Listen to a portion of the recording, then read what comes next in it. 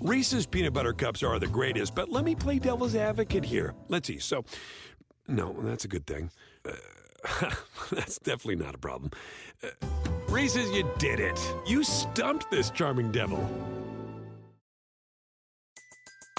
Everybody in your crew identifies as either Big Mac Burger, McNuggets, or McCrispy Sandwich. But you're the Filet-O-Fish Sandwich all day. That crispy fish, that savory tartar sauce, that melty cheese, that pillowy bun. Yeah, you get it. Every time. And if you love the Filet-O-Fish, right now you can catch two of the classics you love for just $6. Limited time only. Price and participation may vary. Cannot be combined with any other offer. Single item at regular price. Ba-da-ba-ba-ba.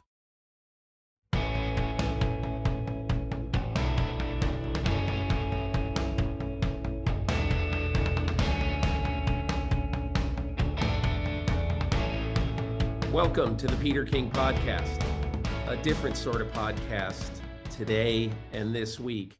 I'm joined by Dr. Celine Gounder, who is the now widow of America's preeminent soccer reporter, Grant Wahl. Grant died in Qatar on Friday night covering the Argentina-Netherlands World Cup game. And Celine Gounder has agreed to be on the show just to explain exactly what happened and to talk about the life and legacy of her late husband.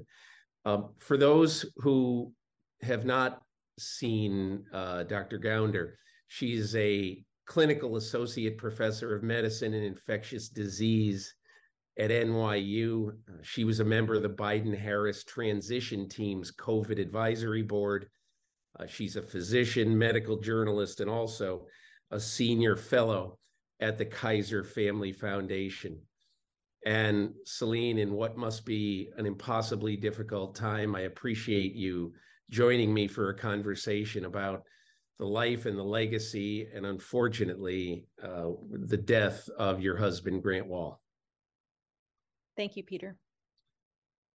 Can we just start by basically identifying what you believe now actually happened on Friday night when Grant was stricken in a press area at the World Cup game that he was covering? Yeah, I'll walk you through what happened. After I heard the news, Gabriel Marcotti, who's a close friend of Grant's, also a soccer journalist, called me early evening on Friday and told me what he had witnessed. Two of Grant's other friends were following the ambulance that had taken Grant to the hospital. And so I was then waiting for another hour or so until I got a call from the hospital with the news. And then it took a little while to figure this out, what had happened. So as soon as I had gotten this news and shared it with my family, I reached out to friends in the administration. The White House and the State Department immediately kicked into gear, reached out to the U.S. ambassador in Qatar, and started the process to get him repatriated. And everybody really bent over backwards to make this happen as quickly as possible. FIFA and U.S. Soccer also assisted in all of this. And we had the body transported back to JFK. He arrived yesterday morning, early morning, and this would have been early Monday morning. Early Monday morning, yeah, December 12th, and we met the casket, and then the New York City Medical Examiner's Office was also there to meet him, and we then went back to the Medical Examiner's Office. They prepared the body so that I could, with my family, see Grant for one last time.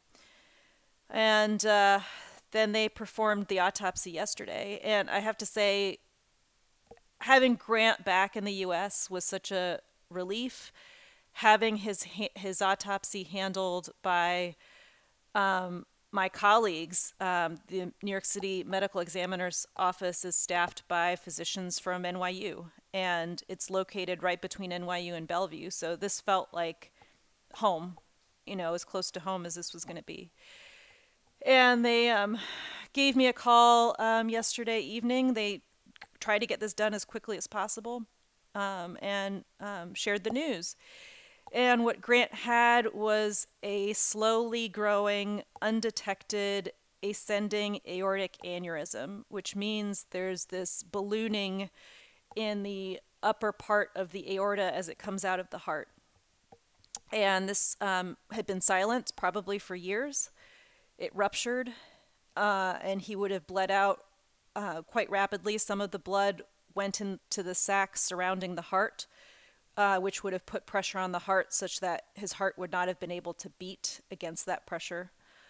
And it fits with what I was told happened at the stadium. He had this sudden chest pain and passed out. And I at least have the consolation that this was probably fairly painless, and that once he had passed out, honestly, it was over, and no number of chest compressions or shocks or really anything would have made any difference at that point. This was a pretty catastrophic event.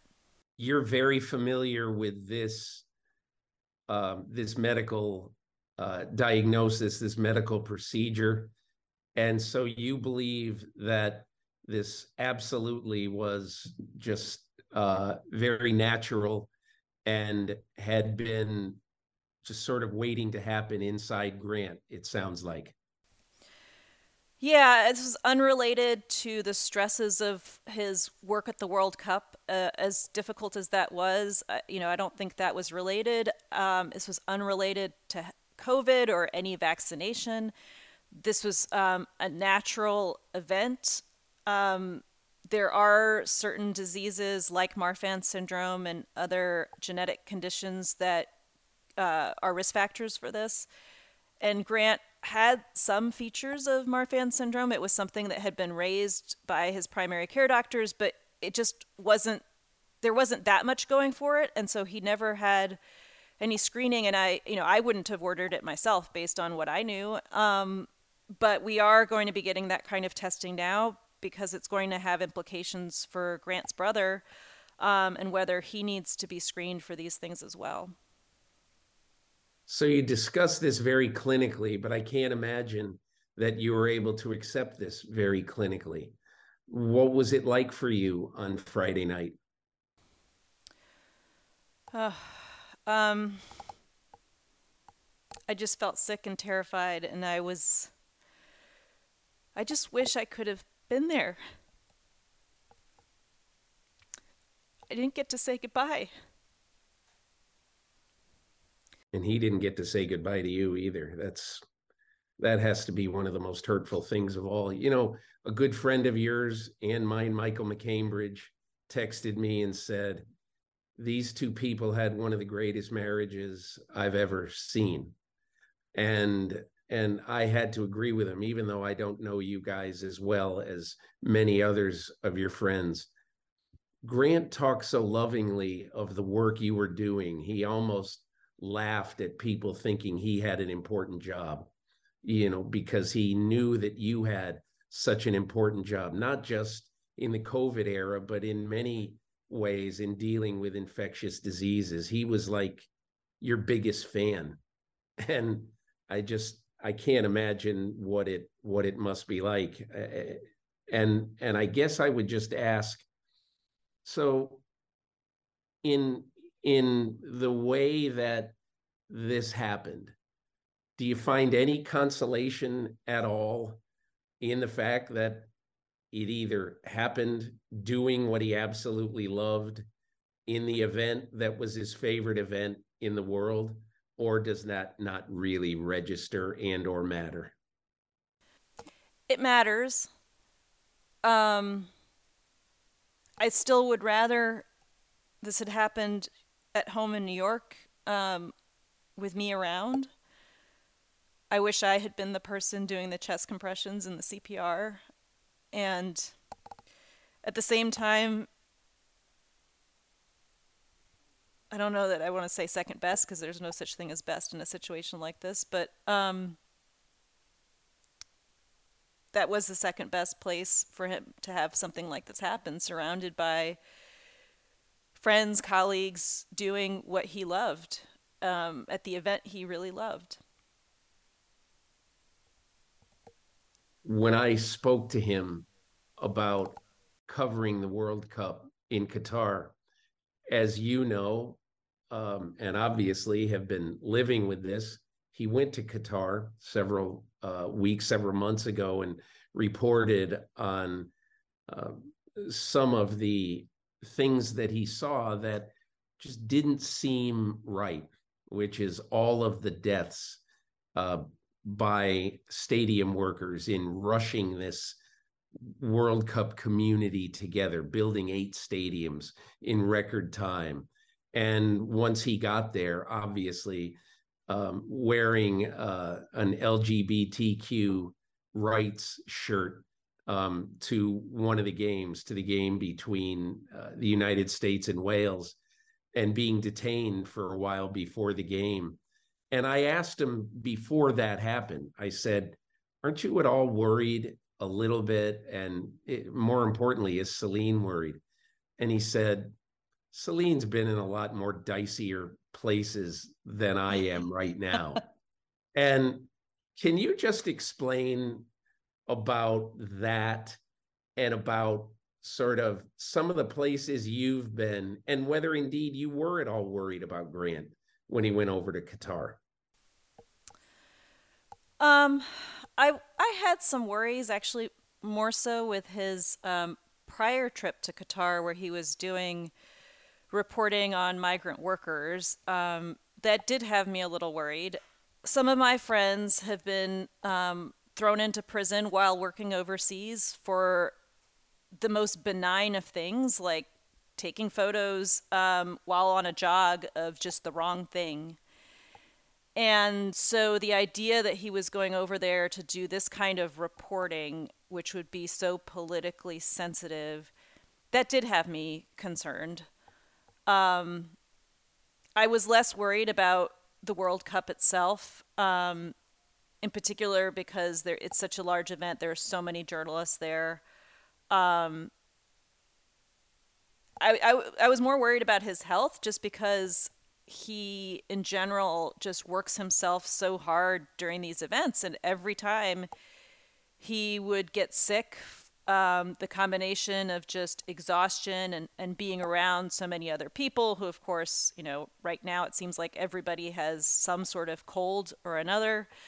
I had sent him over there with tons of COVID tests and some other medications in case he got sick. So I was worried about that. But,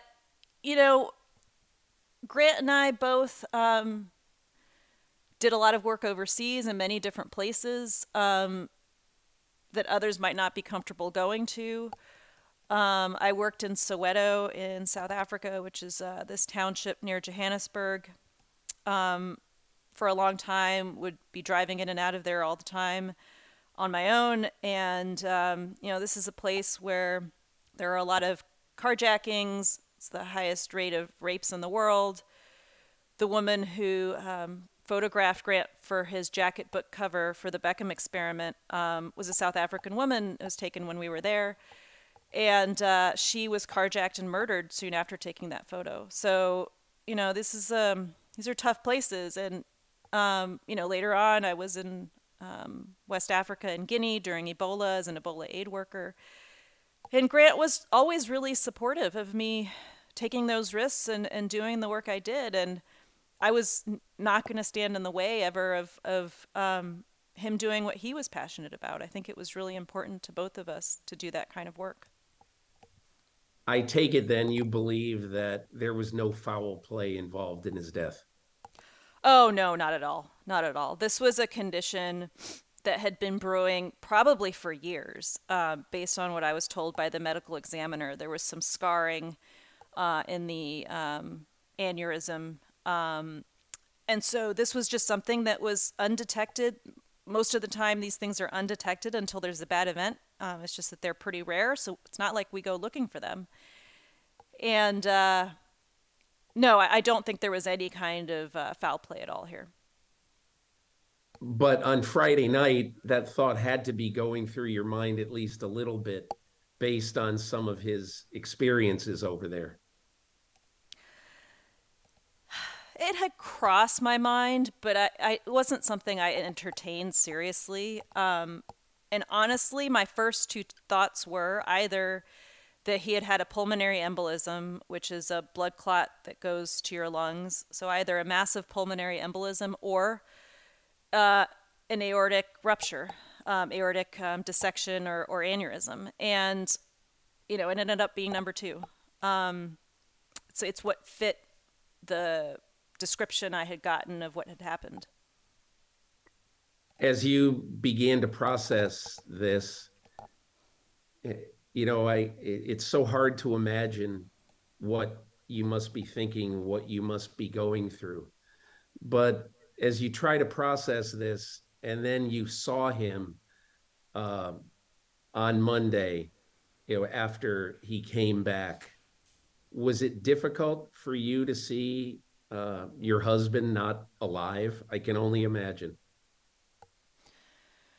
I'm probably better prepared than most for something like that.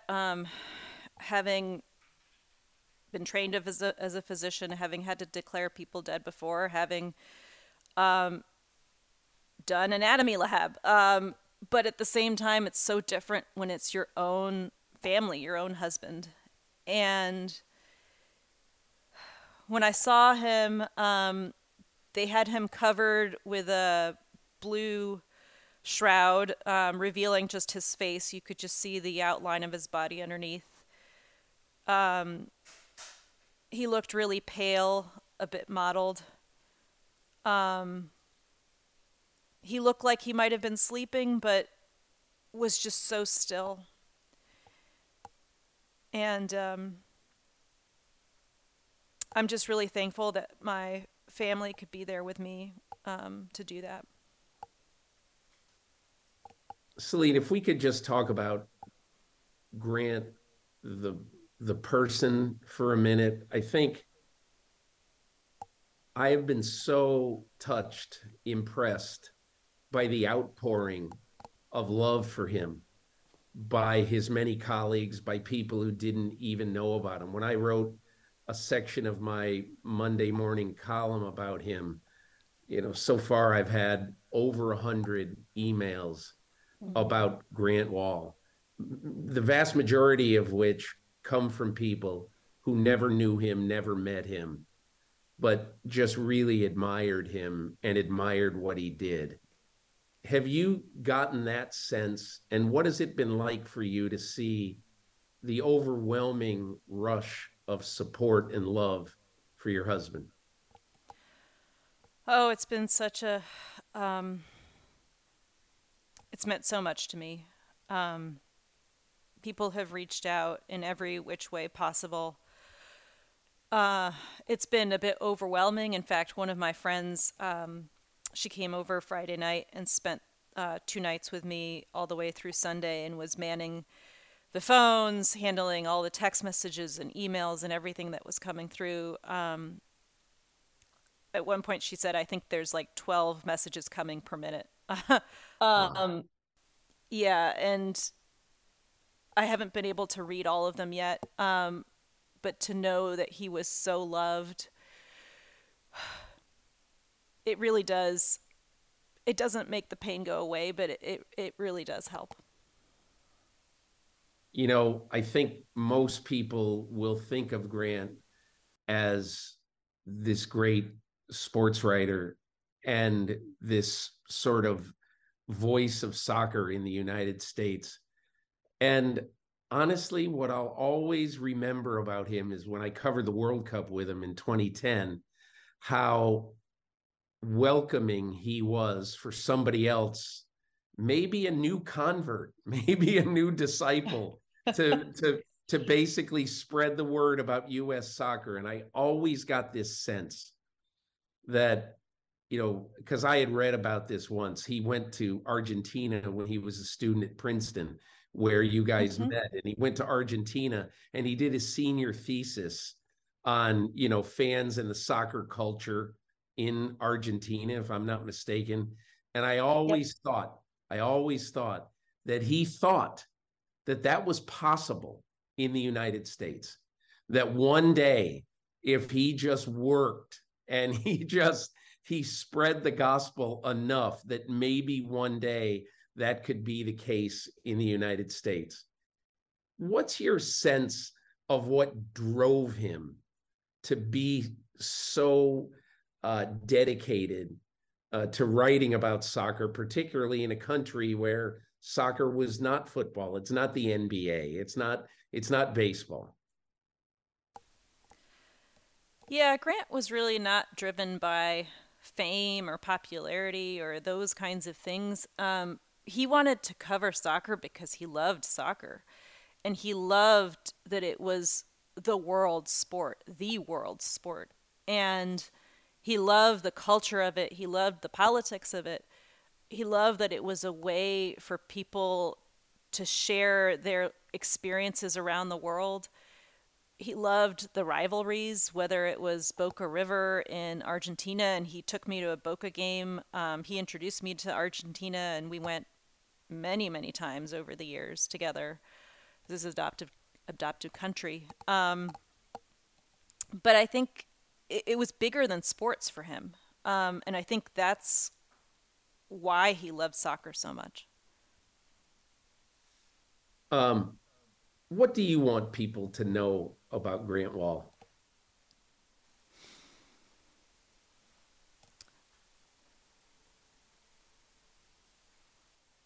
I think many people have spoken about his kindness, his generosity.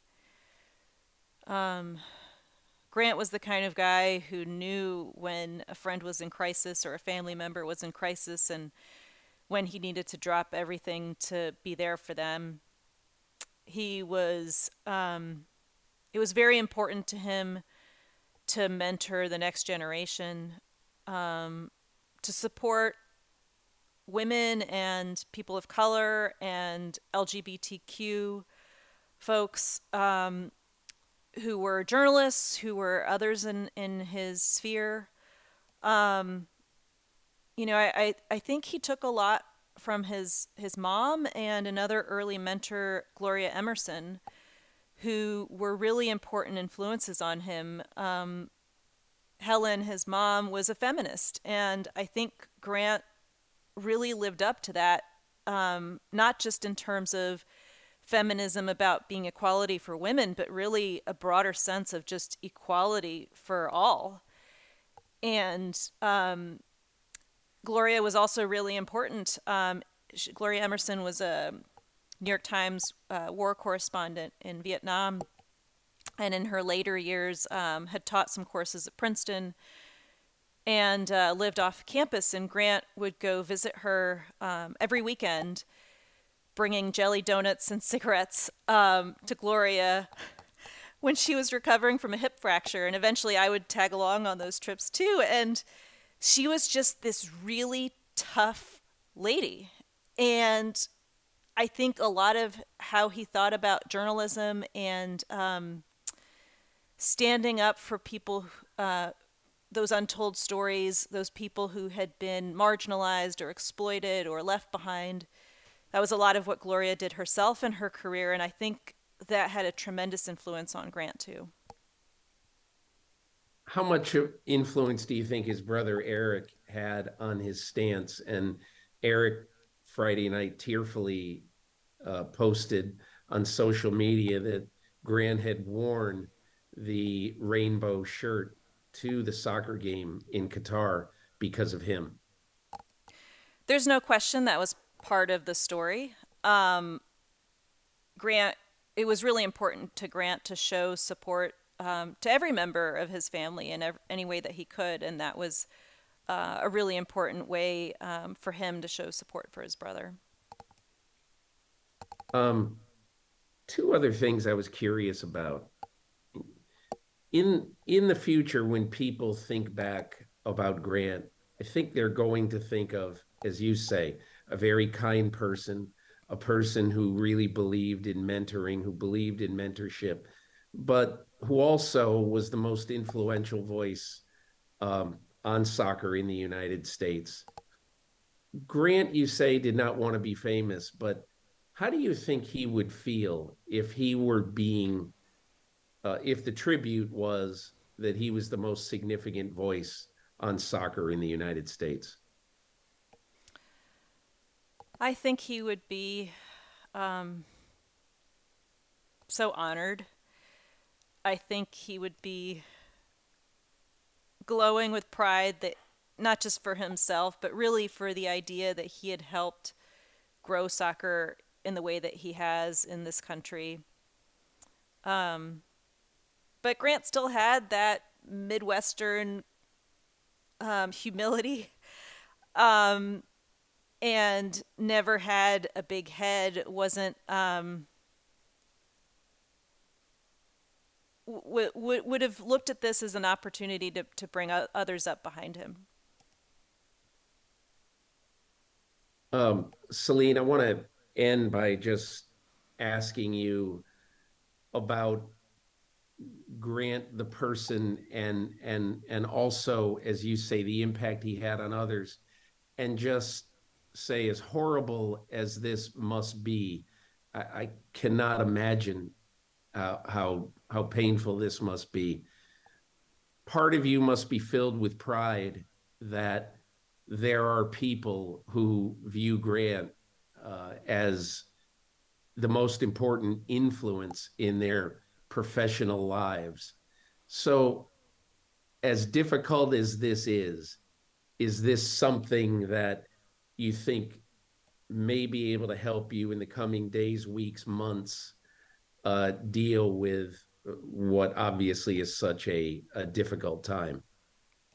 Yeah, I am so proud of him. I am so proud of him. I am proud to have been his wife, to have been his best friend. And I'm just so happy that his legacy will continue to live on, that he will be remembered as the person he was and for what he did. Dr. Celine Gounder, thanks so much for joining me. And I know I'm joined by everyone who knew Grant and everyone who didn't know Grant in saying our hearts just go out to you. Thank you, Peter.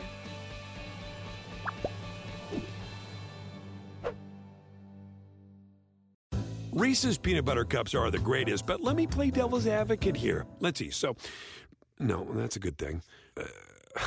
That's definitely not a problem. Reese's, you did it. You stumped this charming devil. Everybody in your crew identifies as either Big Mac Burger, McNuggets, or McCrispy Sandwich. But you're the Filet-O-Fish Sandwich all day. That crispy fish, that savory tartar sauce, that melty cheese, that pillowy bun. Yeah, you get it. Every time.